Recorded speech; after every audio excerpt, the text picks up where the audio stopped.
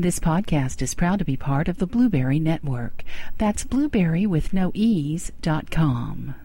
Hey, this is John Lee Dumas of Entrepreneur on Fire, and you're listening to Transpersonal Radio with Angela Lynn Gibson. Remember, your thoughts upload your reality. Think wisely and always prepare to ignite.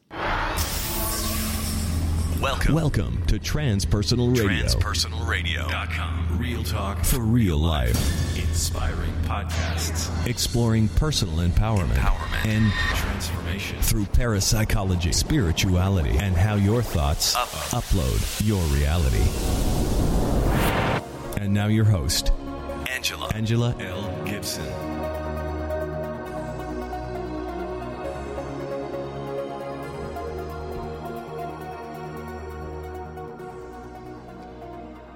Hello, Transpersonal Radio listeners. I am really excited about tonight's guest, Sean Mahoney. This should be a fun show. If you are into ghosts, hauntings, remote viewing, the paranormal, and all things psychic, stay tuned, because tonight, a left-brain skeptic and engineer shares his life-changing experiences and some events that opened him up to an entirely new awareness. About a year ago, I was doing some research for Paranormal Insights, an award-winning television show that I co-host with Joseph Ernest Martin, and a lot of Transpersonal Radio listeners, you guys are familiar with that show, and that I also co-host that TV show. And I made a post on Reddit asking for input on what makes a great paranormal TV show. And at that time, Sean answered my post brilliantly, and then he shared a little about himself. And after reading his story, I knew I wanted him to be on my show here to share his amazing experiences with Transpersonal Radio listeners. As I mentioned, Sean is an engineer, and he's always been interested in the paranormal, but, he says, it is the hows and the whys that really fascinate him. If something is, how does it work and why? And of course, as you all know, that is my mantra as well. Why? How does it work?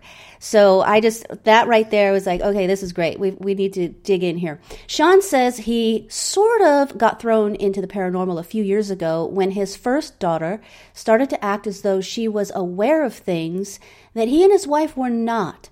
Sean says suddenly those hypothetical situations we would watch on Ghost Hunters became very real, and we didn't know what to do. He further explained, I started to investigate what my options even were and came upon a psychic's website that said all you need to do was meditate on the intention of becoming more aware in order to do so. Sean said he was a bit skeptical and also a bit afraid. What if he started seeing things? Did he really want to open that door? It didn't take long before Sean started having experiences of his own. He was getting flashes or impressions of things that would happen in the near future. Sean admitted that even though he was getting what he was asking for, it started to freak him out because part of him still didn't fully believe what he was experiencing was possible. And what does it all mean?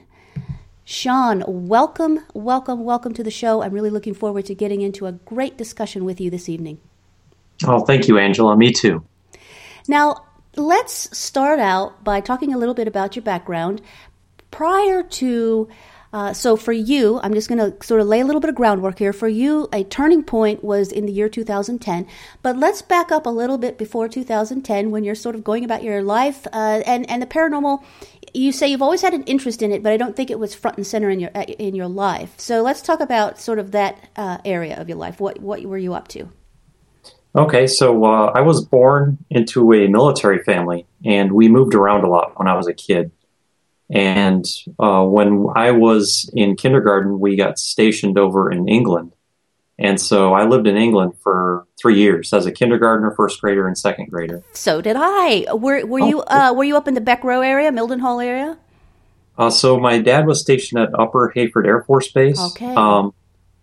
I'm not very familiar with the geography of England. At the time, I was very young. Mm-hmm. But we lived in a small town called Charlbury, I think it was called, for my first year there. And then the second year and the third year, we lived on the Air Force Base. But we did I'm sorry. No, go ahead.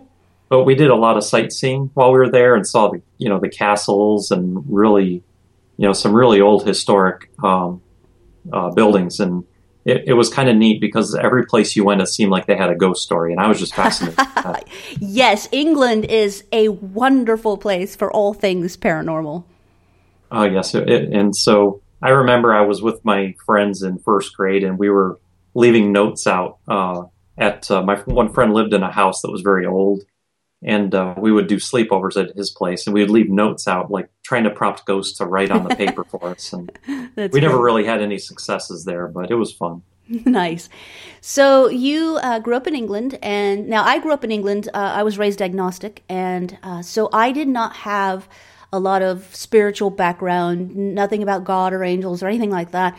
However, I experienced all manner of paranormal experiences from toddlerhood up. So it was interesting, the scientific and pragmatic approach that was taken to those events. And I did have several paranormal experiences in England and Germany as well. So, but I appreciate you sharing the stories about the castles and the architecture of the different buildings, because there is quite a bit of history there, and there are a lot of people travel from all over the world to go to England to look at crop circles and check out, the haunted castles and all that fun stuff. So fascinating. Now, when you came to the States, where did you land? I guess I should probably add that, when we were in England, although I was interested in the ghosts and all that, I never had an experience of my own.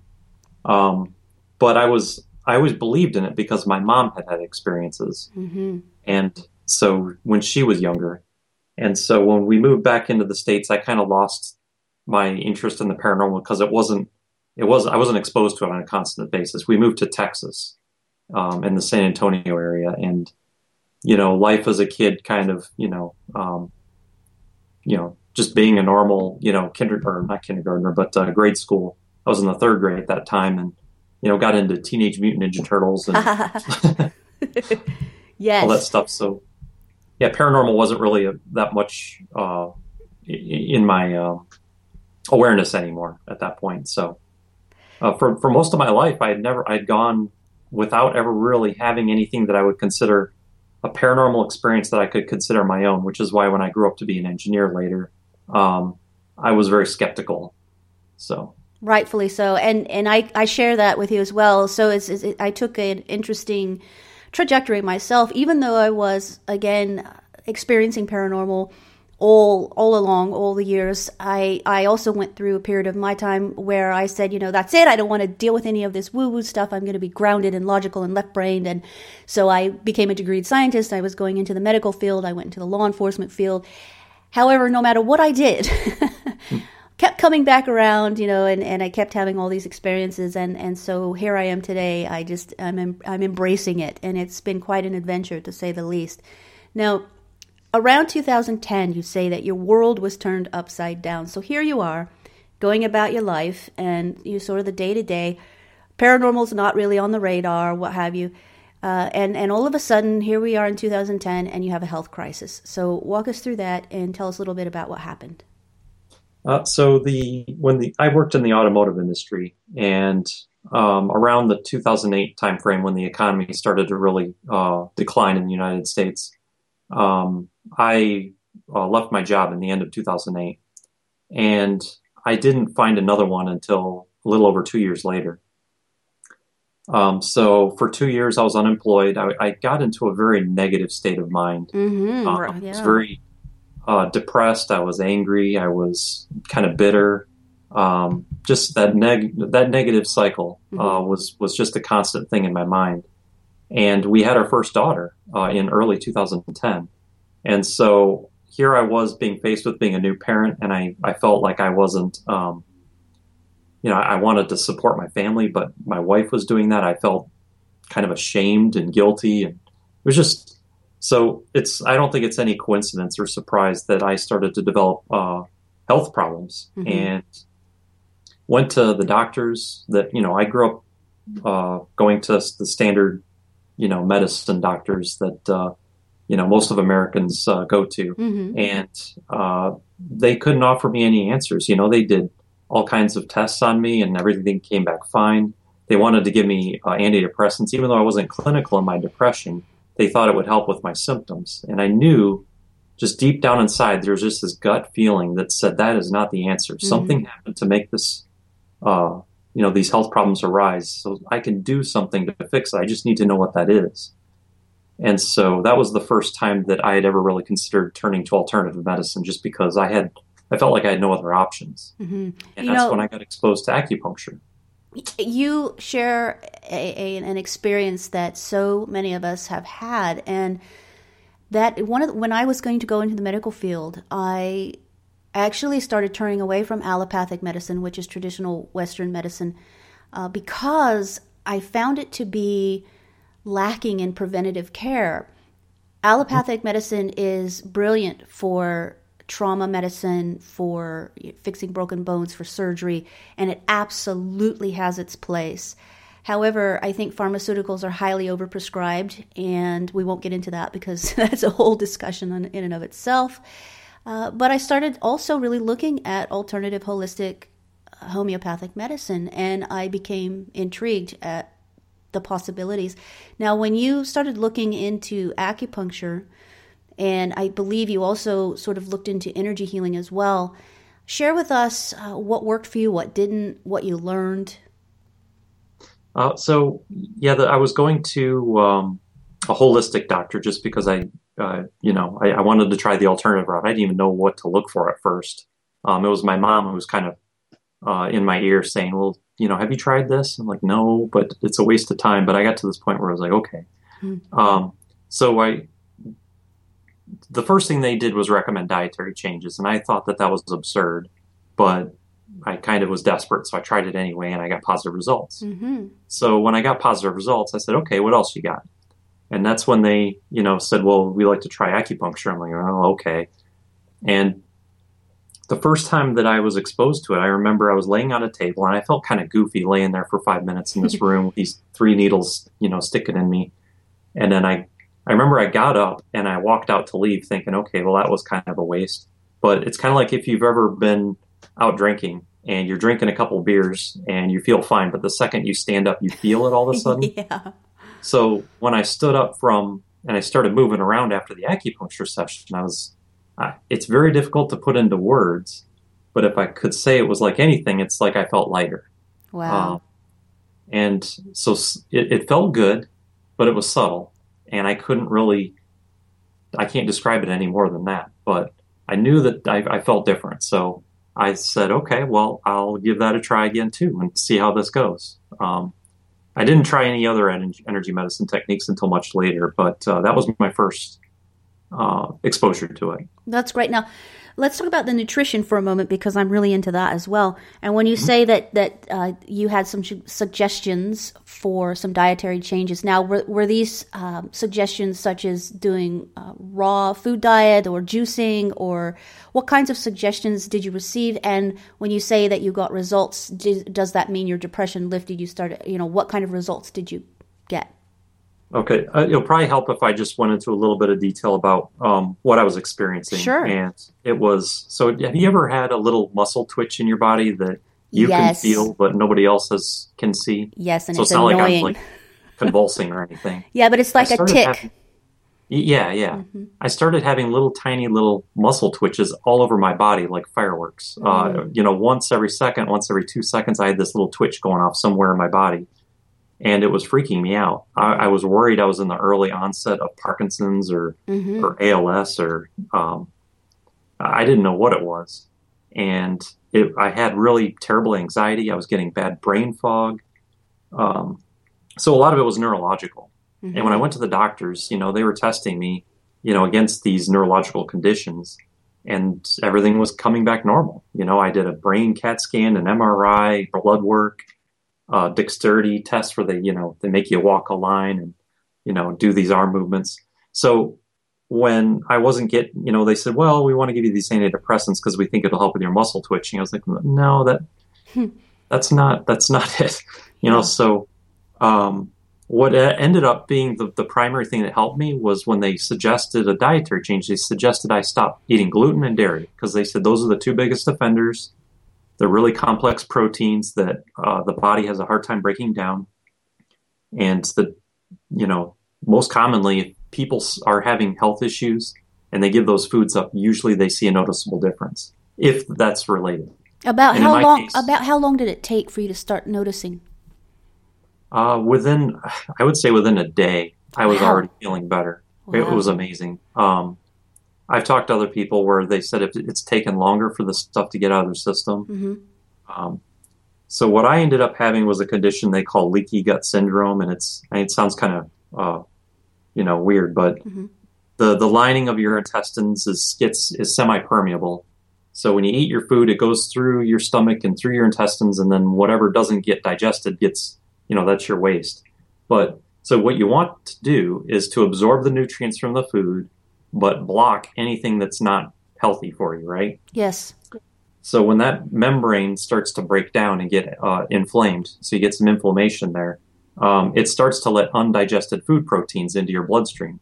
So your detox organs have to work overtime, your immune system ramps up, you develop new food sensitivities, new allergies, and that's kind of what I was having, is I was reacting very badly to gluten, dairy, soy was another offender for me. Mm. And once I started avoiding those foods, I began to feel a lot better. So I still had to do some treatment work to get rid of that condition and recover, but stopping the offending inflammatory foods was the first major step to feeling better. Outstanding. Now, another thing happened. So here you are, you're dealing with your health crisis. You're starting to get a handle on it. You're starting to feel better. You're starting to see changes through diet and acupuncture. And then you said you sought out other energy healing later that we'll get into. Now, also about this time, you had a young 1-year-old daughter. And Yeah, so you had just moved into a new home. So tell us what happened there. right. So we moved to Ohio for when I got my job, and my wife, was able to transfer her job. And we bought a 1985 house, not that old, but it had been vacant for 13 years. Really? And we did some renovations when we first moved in because 1985 called, they wanted their kitchen back. And so, those are two of the red flags for paranormal activity, right? Well, and Vacant no for a kidding. long time. And you know what? It is so this is. I'm just going to interject this because a lot of the people that might be listening right now who are superstitious, 13 years. Oh, yeah. Right? Yeah, that's So- true. Yeah. So go ahead. So we renovated the kitchen and did some other things to the house before we moved into it. And when we moved in, my daughter had just turned 1, so she was walking, just starting to say a couple words. She knew "Daddy," "Mama," "hot" because the stove. We we'd always tell her that the stove was hot, so she'd say "hot." So she was getting a couple words down, but by no means could she communicate what she was perceiving. Mm-hmm. But very quickly after we moved in, she started to act very strangely. Like she wasn't a clingy child, and she became a lot more clingy to us, like she was afraid of something. Mm-hmm. And I had watched the Ghost Hunters TV shows before out of just general curiosity. But never in my wildest dreams did I ever imagine I would be in a situation where I would be the one having to deal with something. And so I don't know how long it was before I made the realization that I was like, oh my goodness, she is actually acting like she's afraid of something that I can't see. Wow. And then I started to think about it and thought back to all the other times. And I started to put the pieces together. I'm like, am I going to have to call a god? What do I do in this situation? I don't even know what to do. So let's back up for just a moment because I'm really curious. Now, what did the real estate agent say about why this house had been vacant for 13 years? So it was owned by a guy who, so he moved in with his, so the house was built in 85 by a builder who built it for himself. Okay. He passed away in 1989 by heart attack. I don't think he was in the house when he died, though. I think he was in another state. Okay. So his wife and his son, moved out, sold the house to another family with 2 kids. And the last child moved out in 1998, and then the husband and wife got a divorce. And he moved in with his sister just in another neighborhood right down the street. And he kept the house because he wanted to give it to his kids when they graduated college, but they never came back. Interesting. Okay. So for whatever reason, he hung on to it for a really long time, and then he decided he was going to sell it. And but, it's fascinating that he didn't rent it out, or it was just sat vacant. I'll just say he was a unique individual. Little just personality quirks left and right. Okay. I don't know why he did the things he did, but an eccentric fella. Yes. So I just want to say a quote here because this is really interesting. You said this is in regards to the activities that were happening that your 1-year-old was reacting to. You said, I quote, "I was faced with the reality that my daughter was terrified to be in her room alone. So I was more committed to protecting her than I was afraid. I didn't even know how to meditate, so I had to find a guided audio exercise on YouTube, and I did it for 15 minutes a day after work." Now, let's talk a little bit about, were you experiencing any abnormal activity in the home, or you and your wife weren't noticing anything? It was just your daughter? It was just my daughter. My wife and I were oblivious. I know that they say sometimes you get, really cold spots or things move around or, things fall off the walls. We were getting none of that. The only warning sign we were getting was that my daughter was, she was terrified to go to bed at night without us in the room with her. So we would have to stay with her until she fell asleep. And then she slept soundly through the night, thank goodness. So we didn't have to worry about her waking up. But that's good. And then we were around the house. It's kind of the same thing. If we left the room and she was in the room alone, she knew and she needed to be with us. So now, and this isn't what you're describing, what you experienced. This isn't just because some people listening will say, "Well, of course she was upset. She was in a brand new environment in a new home, and she didn't. That was scary." Yeah, perfectly rational explanation. But it's interesting because now you were an Air Force brat. I also Air Force brat. We moved around a lot. And, I didn't really have that. I mean, I adapted to whatever environment I was in. It wasn't unless I was actually communicating with spirit realm that I had some, at that time, scary experiences myself because I didn't really understand what was happening. So I guess the point I'm trying to make is for our listeners, there are different circumstances that you can differentiate between a child who's just nervous about a brand new environment and a child who's nervous or has anxiety or fear around an event that's happening to them. That's very true. Now, maybe this is part of it. I was a Mr. Mom for the first 9 months of her life. My wife was working and I was unemployed, so I stayed home with her. And maybe, they say that you get in tune with your child. Mm-hmm. Usually mothers and daughters have the strongest bond, but I can't explain it, but there's just a part of me that knew, if that makes any sense. Absolutely. But I can't prove it to anyone, so I won't try, but. Well, and that's the thing with a lot of these experiences is you can't necessarily prove them in a truly scientific manner. Oftentimes the stories are anecdotal. What I will say is I have had plenty of my own personal experiences, and I have witnessed others who've had their experiences. There's absolutely something else out there, and that's not even a question that I have anymore. So the purpose of you sharing your stories isn't like, oh, we're going to pick it apart and we have to prove it, Because, when you are living something like that, it is exactly what you said. There's a knowing that it's this underlying, whether it's an underlying tension or an underlying energy, there's something going on that's not what is considered to be within the five senses realm.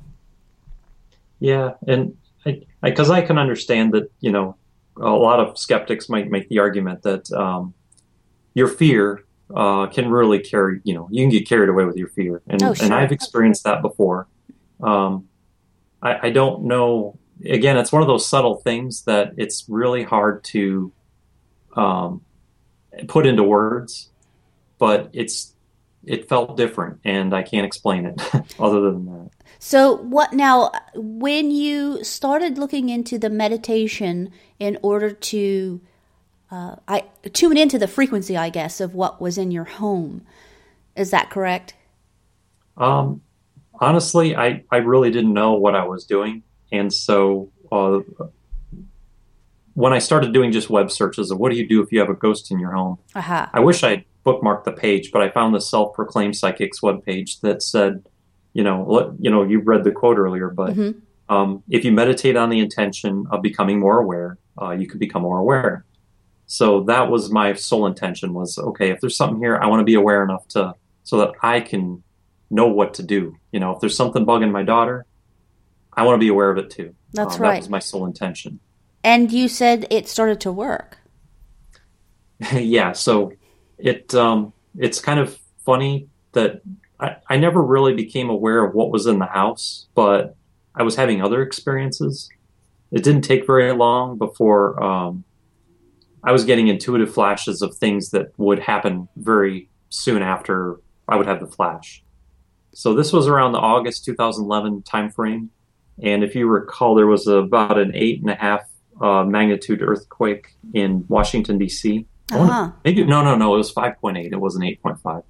That would be devastating. It was a 5.8, I believe, and the Washington Monument cracked.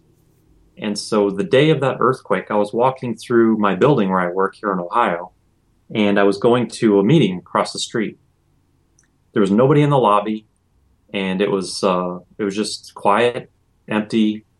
I'm walking through, and all of a sudden, it's like there's an overlay of the room in my mind's eye, and everything starts shaking. But yet, with my physical senses, I could tell everything was fine. And I'd never experienced that kind of a contrast in perception before, and it was the most strange experience. I shook it off, and I was like, what in the world is that? Because the first thing that came into my mind was earthquake. But yet, everything was okay. So I was like, that's weird. I went to my meeting, which lasted a little over an hour. And towards the end of the meeting, my boss leans over and elbows me, and he shows me his BlackBerry. And he says, check it out. DC just had an earthquake. Wow. It's like, what? How? When? And he's like, a couple minutes ago. Just hit the news. Wow. And I was just freaking out because I was like, what in the world? Right. Now, how long had you been doing your practice of meditation before? I don't recall exactly, but it was not long. It was either a couple days or it was a week. Okay. It wasn't any longer than that. So the universe, the spirit realm, the paranormal realm really started opening up to you very quickly once you. So it's interesting because you set your intention that you wanted to experience, see, to be able to know, basically.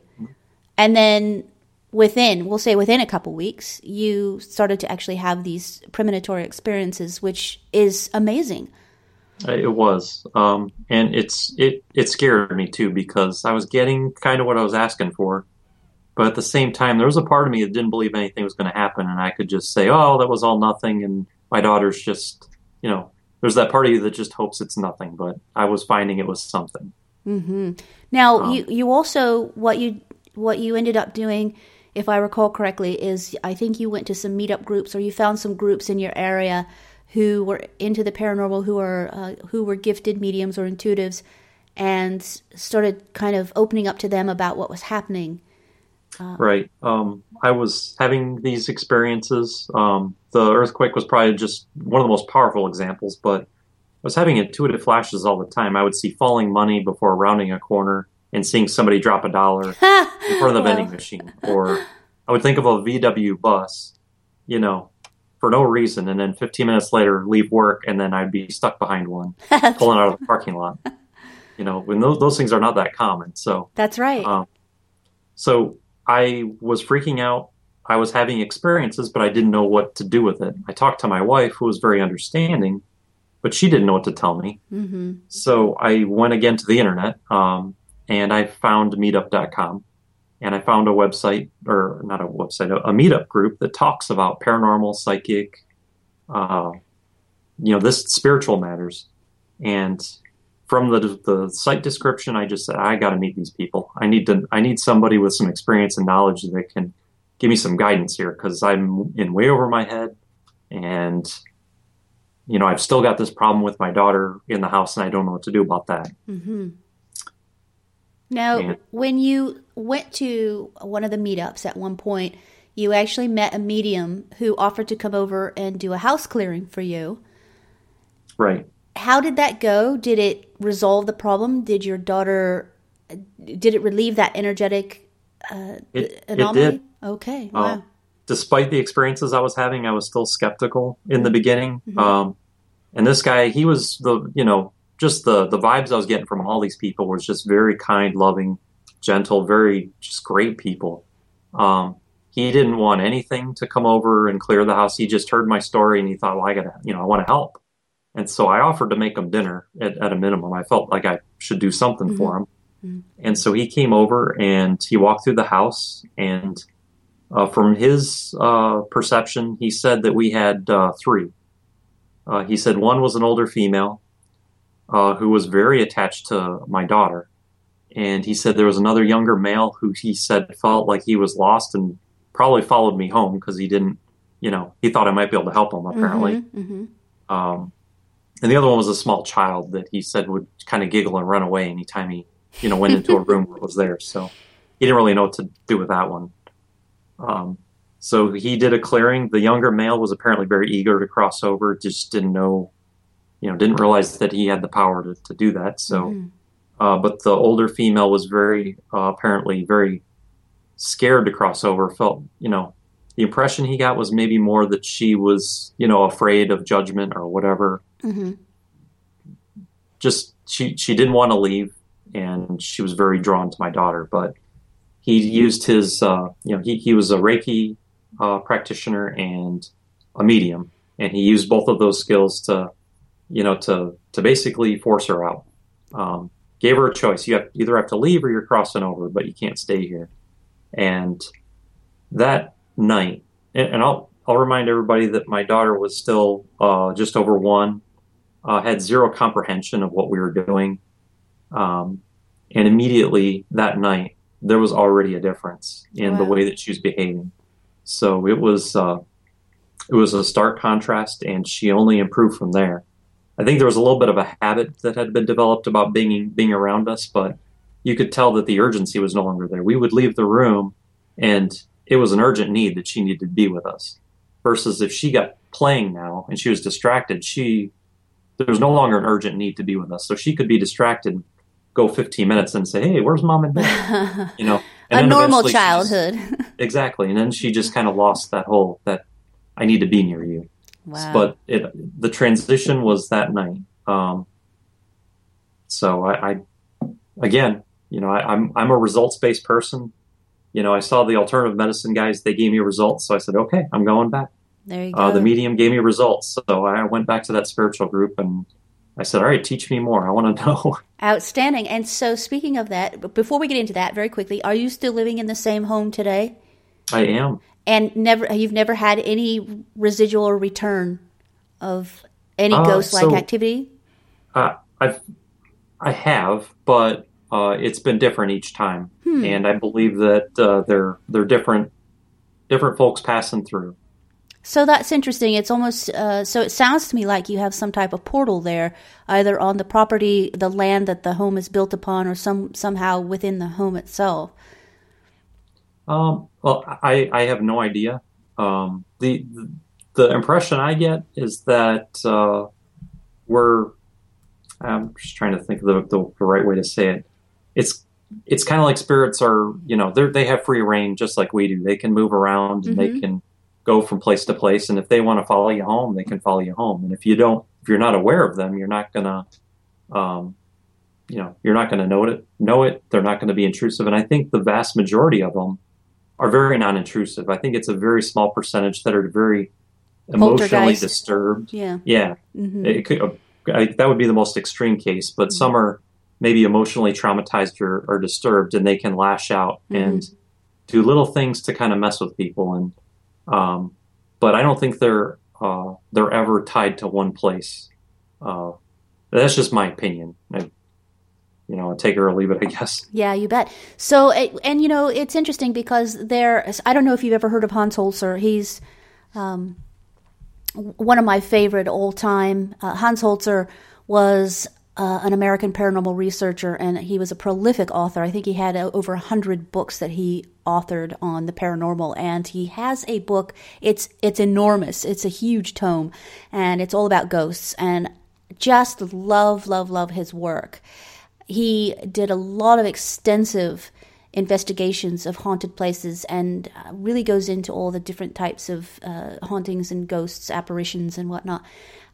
He did die in 2009, so not too long ago. But if you ever get a chance to check out any of his work, do that, because with your background and what you've experienced, I think you would really enjoy what he's done and his take on it. I've personally, being a medium, I personally have experienced exactly what you're talking about. Now, I've encountered apparitions, or what I call disembodied spirits, those who at one time had a physical body and then passed into the spirit realm.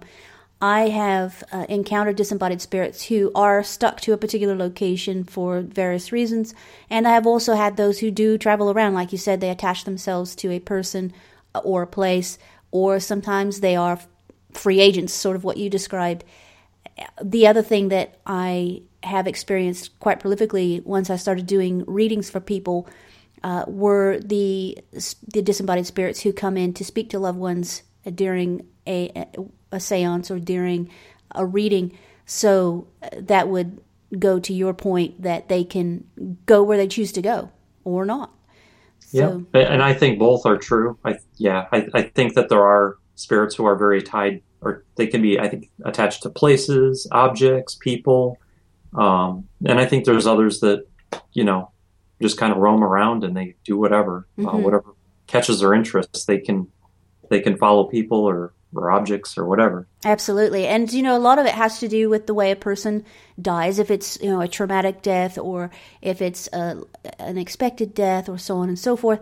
And also, as I teach in a lot of my classes, that just like we all have personalities here in physical form, once you pass out of your physical form back to spirit form, you maintain that personality and that character. So however you are in this incarnation, that's how you are in any other incarnation. So it's really fascinating. I agree with that. So let's talk a little bit about, as you mentioned earlier, you said this started opening your eyes. You started sort of having an awakening, so to speak. And so you started investigating other areas of the paranormal. And so some of the things I want to talk about with you this evening: past life regressions, remote viewing, energy healing, and then you actually became a certified hypnotist. So let's start with the past life regressions and talk a little bit about how, first of all, how you kind of got into that, interested in it, and were you able to uncover any of your past lives? Yeah. So being an engineer, I'm one of those types where, when I get exposed to something and I don't understand how it works, I want to figure it out. I want to know how it works. Yes. So I'm going to try and dive into it. So whenever it's safe to do so, I like to seek experiences. So when I was exposed to the concept of past life, regressions and stuff like that, I started reading a couple books, and I came upon a book by Dr. Michael Newton. I'm not sure if you're familiar with his work. I'm not familiar with him. Okay, so he was a skeptical hypnotherapist back in the 1950s who did childhood age regressions for traumas. And he had a client come into his office one time who was experiencing stabbing pains. The doctors could not find anything wrong with him. They wrote it off as a psychological and referred him to get psychological help. So this guy came into Dr. Newton's office and said, can you do anything for these pains I'm having? And Dr. Newton had turned away people that had sought, topics that he considered woo-woo, like past lives. And so he agreed to see this guy, and he was investigating his childhood, looking for maybe he was stabbed with a knife or something, and they couldn't find anything. So we got to a point where he just basically said, well, go to the source of your stabbing pains. No matter where that is, go now. Mm-hmm. And the next thing you know, the guy's describing being bayoneted on the World War I battlefield. Wow. And so Dr. Newton was very, couldn't quite believe what was happening, and got some detailed information about the rank, the battalion, the unit, stuff like that. And as it turns out, it was a real person for the British Army during World War I. Wow. So he got a little bit more warmed up to the concept of past lives, and he started seeing clients. Well, he eventually had a client who came into his office who not only went into past lives, but she went into the state in between lives where you're conscious in between incarnations. And he figured out that if you regress somebody into a past life, walk them through their death scene, and stick with them as they go through that tunnel into the light, you can actually get people to remember their conscious time spent in between incarnations. And so I read his it was fascinating. I read his 2 books cover to cover, and I thought, well, I got to try this. I want to know what that's like. And so he kind of mapped out, the process that we go through in between incarnations. He regressed a couple thousand people over this course of over 2 decades, independently researched because he didn't want to be tainted by anybody else's opinions or research or beliefs. And he said that pretty much everybody, no matter what their belief system in waking life, said the same things in hypnosis. So they even use some of the same words to describe, different aspects of it. So I went to go see a hypnotist that was certified in his regression therapy. And I did 3 sessions back to back, meet your spirit guide, and then 2 past lives.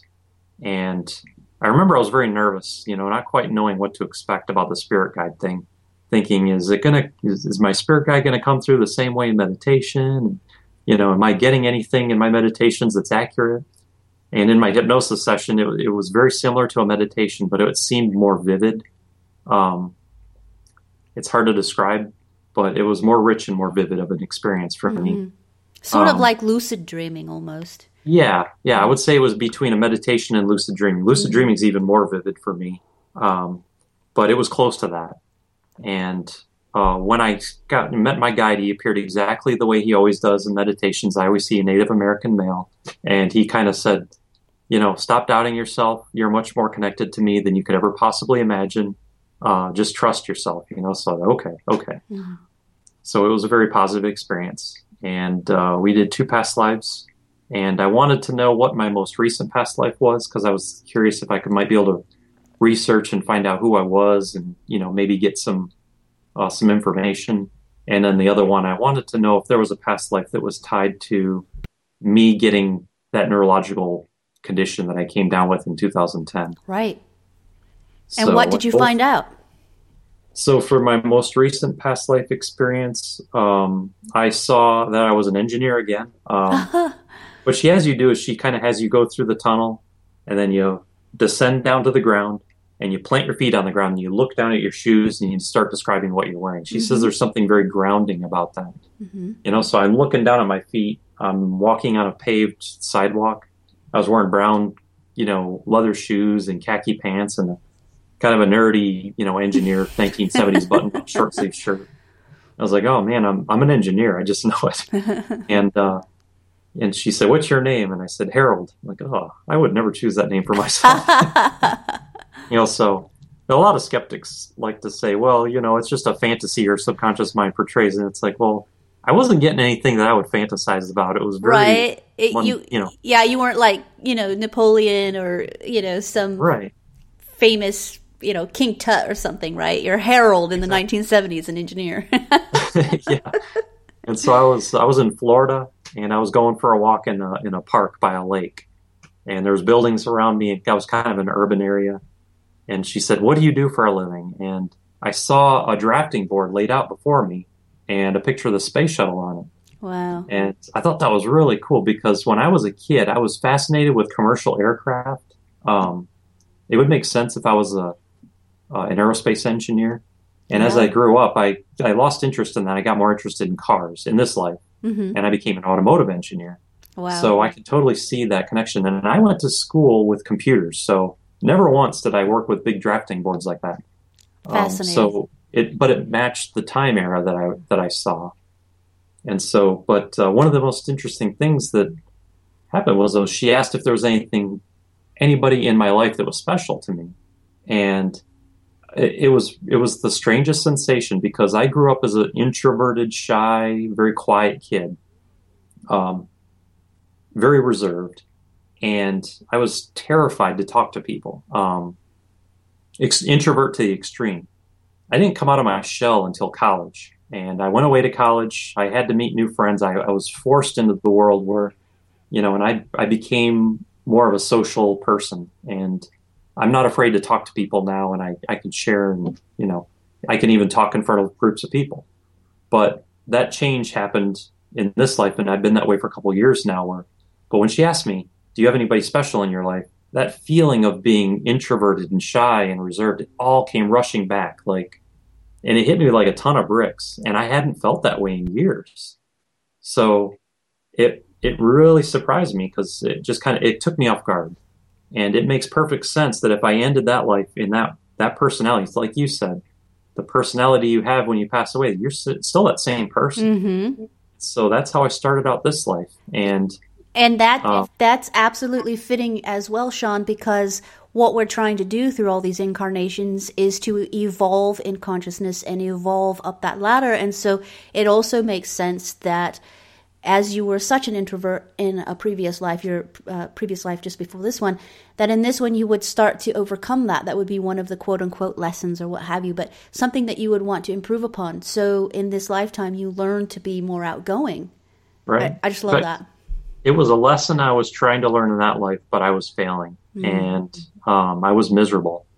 And I think that people say your higher self is kind of helping call the shots about the things that you face in this lifetime to basically meet your spiritual goals. Mm-hmm. I got to this point where it was an exit point, saying, okay, let's try this again. And I took advantage of it. And I'm glad you brought up exit points.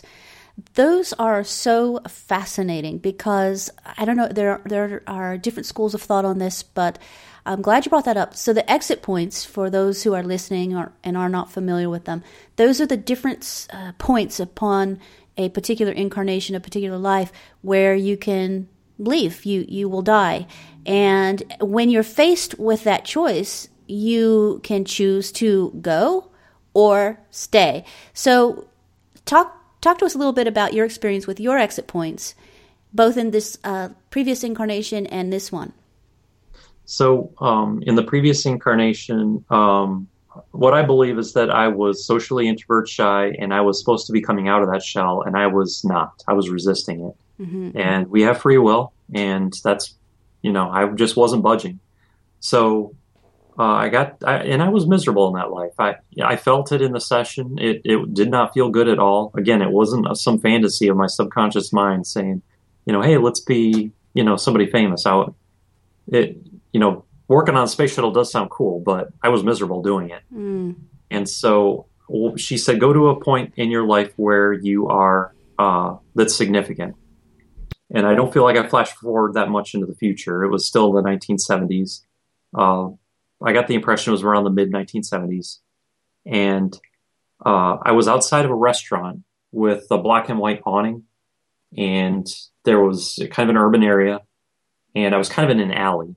It's like a side side entrance.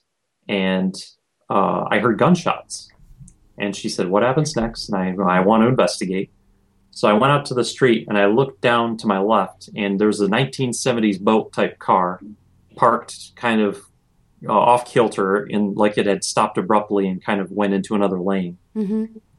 And the driver's door was open, and there was a woman crouched screaming in distress. And there was a man with a gun somewhere in the vicinity that, had fired at her. And so, she said, okay, what's next? Now I want to help her. So it was kind of interesting the way that the hypnosis session progressed. It's not like I was moving. It's like I would snap from one place to another.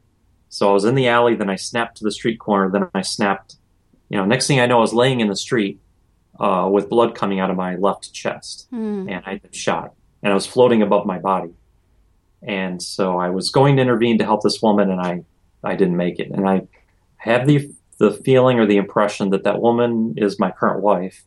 And I think she died that day too. I have no proof of this. It's just the intuitive feeling I got from the session. Fascinating. Go ahead.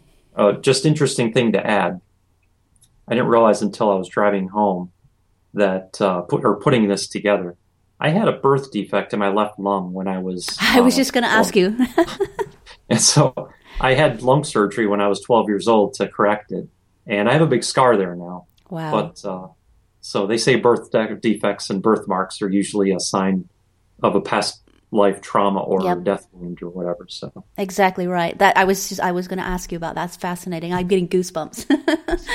That's great. Now, and of course that would also tie into some of the neurological issues that you were having in this lifetime as well, especially when you started getting to a point in your life where you were feeling out of control, you were feeling threatened, you were feeling less than, and that ties into as well. You felt like a failure for not being able to help save this woman in your previous incarnation, and she died, and now you're with your wife, and now you're feeling like you can't save her again because you're unemployed and you're not providing, and so it's interesting the parallels between the two and how that would bring up a lot of that what I call viral patterning definitely. that passes from incarnation to incarnation. So that's really, thank you for sharing that. That's a wonderful, wonderful story.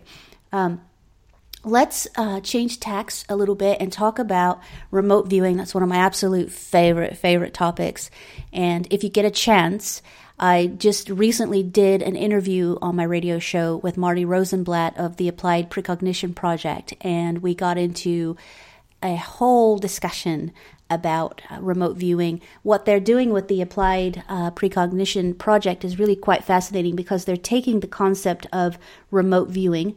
Marty is an associative remote viewer, and an associative remote viewer you may find fascinating because this is being able to associate what's going on and being able to predetermine or have a precognitive hit.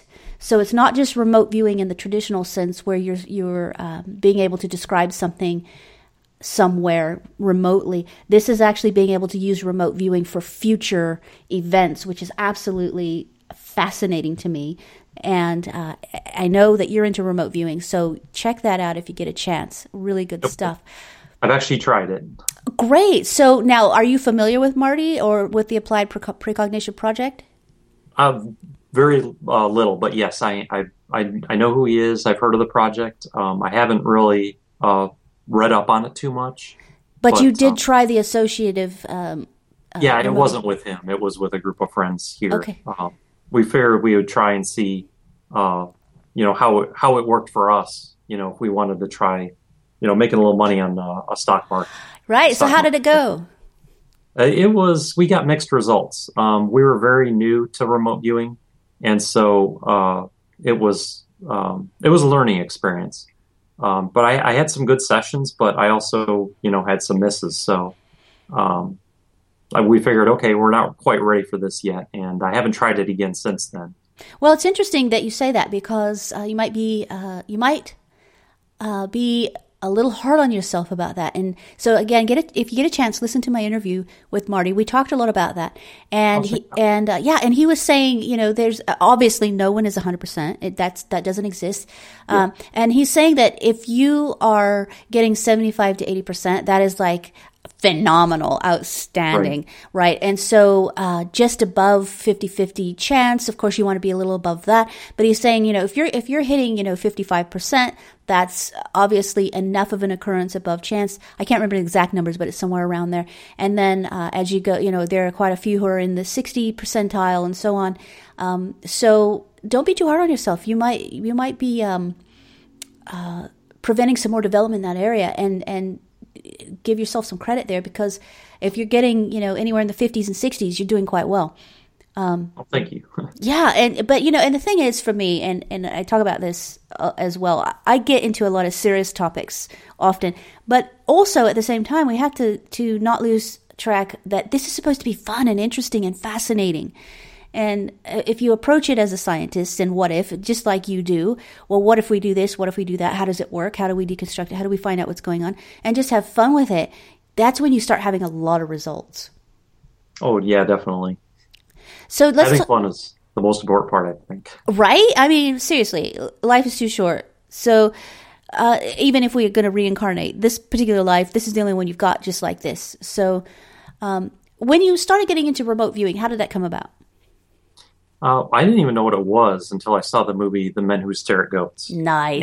And I had already had some experiences, like I told you with the precognitive visions and all that. So I was fascinated with it. I was like, wait a minute, they teach you how to do this skill? Is this real? Yeah. And in fact, the movie starts with a tagline, more of this is real than you would believe. Yes. And that movie was based off of the Army's Project Stargate program. Right. Yeah.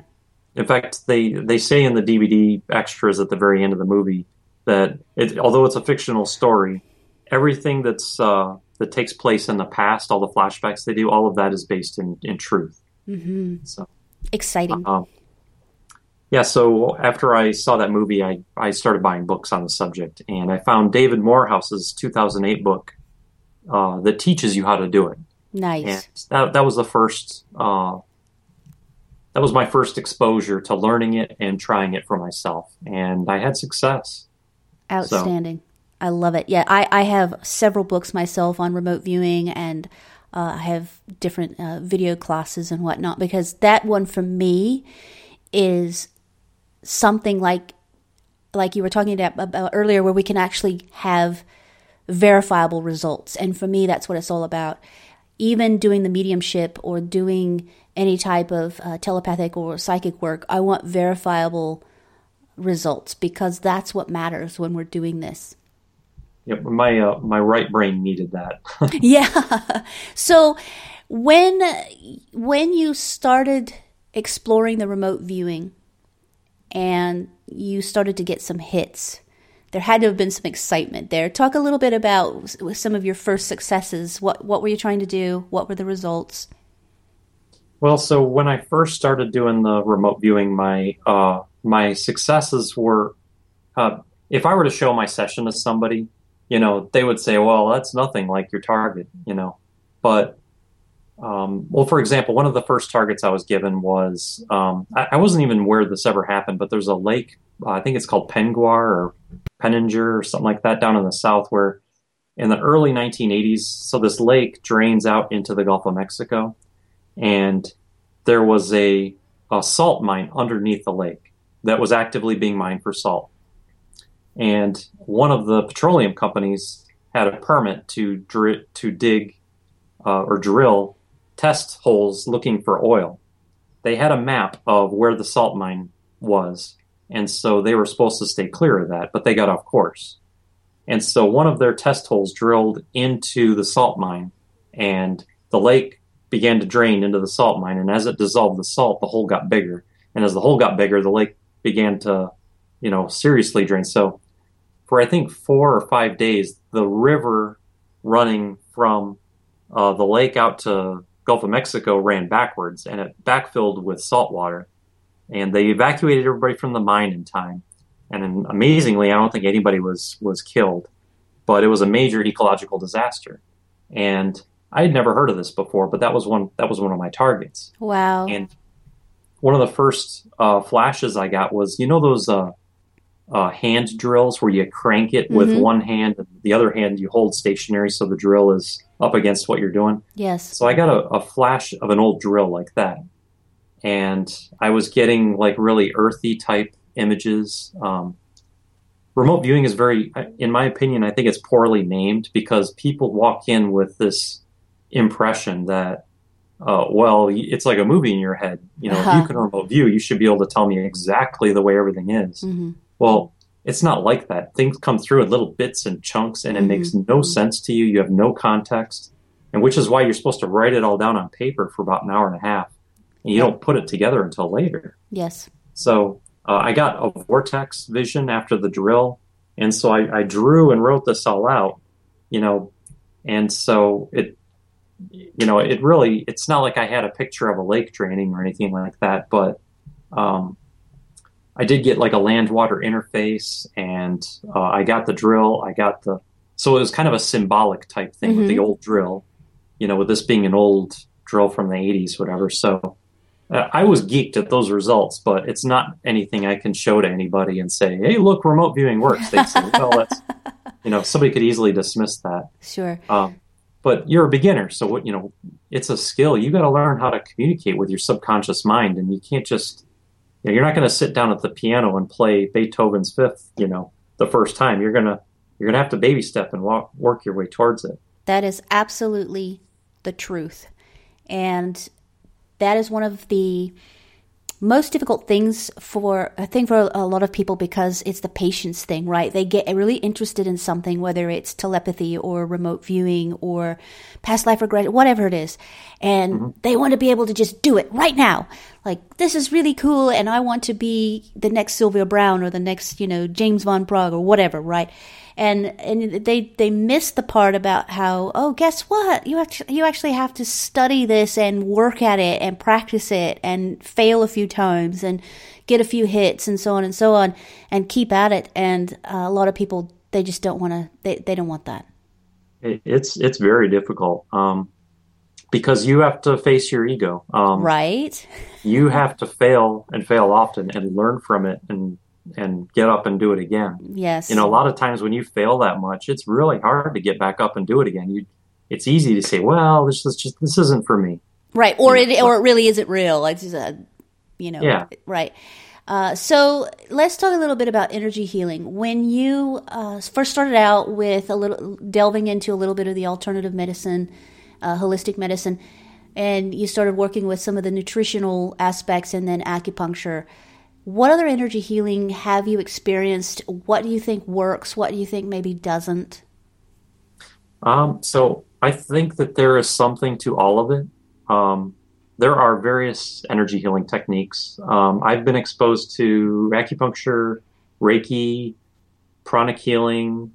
I think one time I tried the reconnective. I can't remember what it's called. Anyway, but in each one is different from the others. There's just different techniques, different ways of doing things, and a lot of times people will they'll find what works for them, and then they latch onto it and they say, well, this is the way things are. This is the right way because it works for me. And I think that the universe is much more inclusive than that. We're all different, and you got to pick the right tool for the right job. So Reiki might be great for certain things. Pranic healing might be great for other things. Acupuncture might be great for other things, but it doesn't mean any one of them is better than the other. They're all unique in their own right, and they all have their best applications and the applications that maybe aren't, ideal. So I try to be open-minded when I'm exposed to something new. And if something works for me, great, I'll pursue it more. If not, I don't judge it as wrong or, not working. I just say that that didn't work for me, and I'll move on. So I've actually learned a little bit how to practice pranic healing, and I've had success with that. Like I've gotten rid of my wife's headaches before. One of my friends had a pain in her leg from running, and she was doing remote viewing with me, and so she was complaining about this pain in her leg, and I said, "Hey, you mind if I try some pranic healing?" She said, "Yeah, I guess, sure." So I did a quick 5-minute sweeping and clearing, and her pain was gone and it didn't come back. So that was kind of cool. Very cool. Very, very cool. Now, you actually decided to become a certified hypnotist. Right. Tell me a little bit about that. So when I was exposed to the past life regressions, again, like I was telling you earlier, where it's safe to do so, I like to seek experiences and I like to learn as much as I can about them. So I was so fascinated with the experience of hypnosis that I wanted to know more about it. So I found an online class that, it's cheaper to learn things online than to go in person. Yes. Through Steve G. Jones, the American Alliance of Hypnotists. And he had a basic hypnosis certification class. And it was an 8-week course. And I was like, you know what? I want to do this. And so I signed up for the class and I took it. And you have to go through a mock hypnosis session. And it was for something like losing weight. So I had to write like a weight loss script and record it on an MP3 as though I was talking to a client.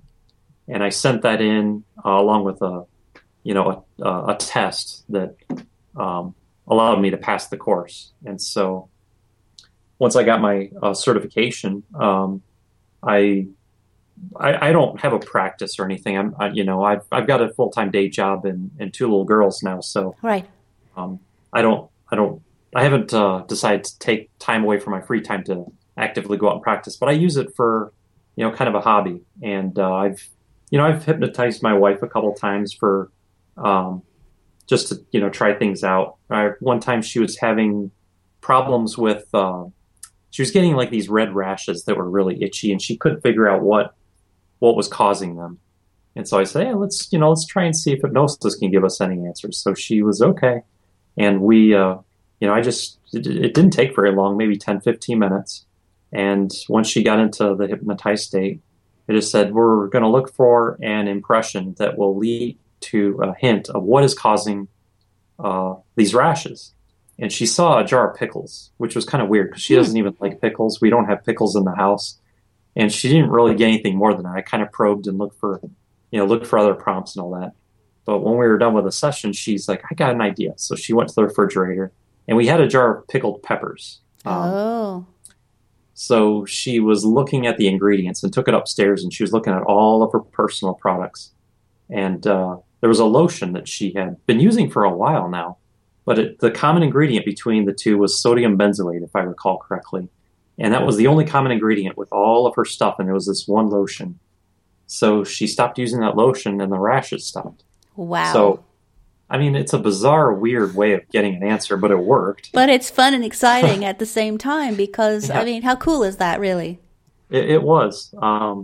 So it would have been nice if it would have been a more direct answer, but whatever. Yes, So right? I often joke about that when I say to, what some people call God, or, I call Source, and I say, I don't want any parables and riddles and metaphors and allegories and all that nonsense. I just want a really straightforward, I don't want any guesswork here. Just give it, concrete answers. So, so I get it, Yep. And with my work in remote viewing, I can kind of see, because I've dabbled in hypnosis and remote viewing, I can kind of see how it falls together. Right. Our subconscious mind speaks its own language. It almost has its own personality. Yes. And our dreams come through the subconscious mind. So there's a lot of books on dream symbolism. Remote viewing, I've had symbolic things come up. So it really doesn't surprise me too much that in hypnosis, she got a symbolic type of an answer that ended up leading to us figuring out. That's exactly right. And, as you were mentioning earlier, as we're doing remote viewing, that comes through in symbols. As I'm doing mediumship work, that comes through as symbols, because oftentimes you're communicating with people from different cultures, different languages, sometimes even different realms. So a lot of things come through in symbol. And it also is just a natural way of the thought process, right? Because if I say elephant, for example, what pops into your mind? You picture an elephant. You don't sit there and go E-L-E. Right. We don't work that way. And so you're absolutely right that, of course, we're going to look at symbols and be able to, and that's why it's so important. Again, we come back to, you have to do a lot of practice. Sometimes failing when you're doing practice in these areas is figuring out just how to read the symbols. What does that actually mean? Yep, exactly. And you might be interested in this one too. So when I learned remote viewing with a couple friends, and so including my wife, and we actually decided to try using hypnosis for a remote viewing session one time, just for fun. And it was a really unique and fun experience. Haven't had anything like that again. We haven't done it again either, which we should do that again. But are you familiar? It was a fun target too. Are you familiar with the pyramid that they found half a mile below the ocean off the coast of Cuba back in 2000? Right. Yes, that's right. So I decided to use that as a target. And my friend that learned remote viewing with us was going to be our test subject. So I was the administrator and she was the viewer. And she was I had the idea when she was complaining about how when she does a remote viewing session, writing on the paper, you get these intuitive flashes in your mind, and then you have to sit there and write and draw. And she was kind of frustrated with, well, I'm in my mind, and then I got to write, and then I got to draw. She's like, I just want to stay in my mind. And I was like, well, maybe, because I had heard about extended remote viewing, which is very similar to what we did. You just lay down and you're talking out loud and recording. And then after you're done with your session, you draw and write anything that you want to remember. So we did a hypnosis session that way, where I got her into light hypnosis state. I assigned her the target coordinates, and just, again, you're always blind in a remote viewing session. That's the most important part, is you can't know what your target is. And so I gave her these target coordinates, which was random numbers I had made up. And immediately, I said, okay, so now where are you? And she said, well, I feel like I'm underwater. I was like, okay, well, we're on the right spot. So I didn't say that. I said, well, describe, what you're seeing, or, and so she described how she was underwater. There was all this coral and growth. She said it wasn't natural. There was something man-made to it. Something was there that wasn't supposed to be there. And she didn't describe a pyramid at any time, but so I said, well, let's go backward in time to when this target makes the most sense. And she said, okay, well, I'm on land now, and there's these buildings and structures around. And I said, well, let's go into one, and what draws your attention to it most? And so she was going around this building with people working, and they were working on some sort of an aircraft. It was just It was a bizarre experience. But when we first entered into the building, there was so when people are remote viewed, they were not aware of it. That's why the military loved it so much, because you can get in and out. Nobody's ever known that you were there. Right. But when she went into this building, there was a presence there that basically said, what are you doing here? Basically. So we had to basically say, we're just here to explore. We're not here to, interfere. We're not here to do anything. We're just exploring, so at that point, it was kind of a reluctant, okay, And wow. So it was kind of an interesting, I have zero way to prove or give any feedback other than, this kind of interesting experience we had. But, well, and the thing that, I run into that as well, doing the work I do. And there are often times where I do readings. I can absolutely understand where you're coming from, because I do readings and it cannot be empirically proven from a third party. However, what's happening is, as I'm sitting with someone and giving them validating information I couldn't possibly know, and I'm giving explicit, detailed information, whether it's names or the way someone died or a particular item that means something to both of them to validate that they are actually present. That is, it's validated and it's real in that the person I'm reading for, we're both witnessing that, right? So it's not just something I'm doing all by myself in a room and I'm just saying, oh, this is what happened. So there are people who witness this actually happening, especially if I'm reading for more than one person or there are other people sitting there to witness it as well. So we have those people who can witness, and I have information that goes beyond just some vague, oh, this person misses you and they say they love you. I don't do that. I'm talking about real validating evidence. But no matter what, in the true, strictest sense of the scientific world, that's still anecdotal evidence, right? So that's where it gets frustrating, because it's like, these things are actually really happening. We just have to get to a point where we can get science on the same page, or a little bit more. That would be wonderful. Right? Right. So I think that's what some of us, like you and I, are supposed to be doing, is bridging that gap between the physics and metaphysics, and really bridging these two worlds together. It's incredibly frustrating to become aware of all of this stuff and have these positive, validations to the experiences that we have, and then to not really be able to talk to that many people about it. Right, because you're the crazy person. Right, exactly. So yeah. I'd love to wrap up the show with I'm going to read. It's a quote. It's I guess it's not really a quote per se, but it's one part of the message that you actually wrote to me, and it was so profound to me. It was one of the deciding factors where I really wanted to reach out to you and have you on the show. So I'm going to read it in two parts because I wanted to comment on the first part. Now, again, this answer that you gave me for Transpersonal Radio listeners, for all of you out there, to give context, this is in direct relation to a question that I was asking about input for the paranormal television show and what would make a really great show. What Sean said is, I would like to see a show that doesn't just present another mystery and leave it at that. What about a show that digs deeper? I don't know, just a thought. Like I said, the engineer in me is always asking why and how.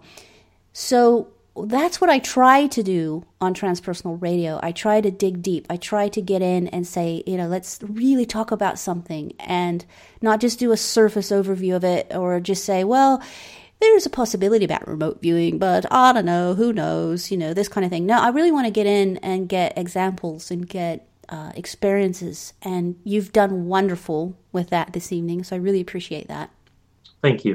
I feel as though you have so many more stories. We could probably sit here another few hours and just keep going. I love talking about this stuff. Right, so do I. That's why I have a radio show. Right? But here's the part that was so profound for me, that I so appreciate, that I wanted to share with the world. You say, I think in today's modern society, we might have more potential of getting further than ever before in digging deeper. We just need to be brave enough to ask those tough questions and set aside the fear we have about what the answers might be. And that was just so profound. I love that. Well, thank you. So thank you for that. And Transpersonal Radio listeners, take that to heart. We need to be brave enough to ask those tough questions and set aside the fear we have about what the answers might be, because the answers might be amazing and inspirational and life-changing and wonderful. So, Sean, you found that to be the case in your journey, right? Because you started out sort of skeptical and also a little fearful, and yet now you've had so many amazing experiences and stories. It has been the most rewarding journey of my life. Yes, it's profound. So, Sean, I want to thank you so much for being on the show this evening, sharing with us some of your insight, your experiences, your stories. And if people would like to get a hold of you and ask you some more in-depth questions about some of the experiences you've had, whether it was the haunting in your home or the ghosts, the apparitions, or the remote viewing experiences, past life experiences, maybe they'd like to talk to you about the clinical hypnotherapy or the hypnotism, how can people reach you if they would like to discuss any of these topics with you further? My email address is srmahoney007@gmail.com. Fantastic. And I will make sure that I put that in the show notes. So Transpersonal Radio listeners, you can find the information there. And Sean, I just want to thank you once again for being on the show this evening. It was an absolute pleasure. It was an honor. Thank you. Transpersonal Radio listeners, again, make sure you reach out to Sean if you have any more questions about what he is up to right now. As he said, he is not actually practicing as a clinical hypnotist right now, or a certified hypnotist right now, beyond doing it as a hobby. So as I usually do, I give a website of where to go. He's not doing that at this time. However, if you're interested in what he's doing and anything that we talked about this evening, feel free to reach out to him. And you never know, in the future, he might actually end up doing that. So stay in contact, find out what's going on there. And as always, until next week, thank you for listening.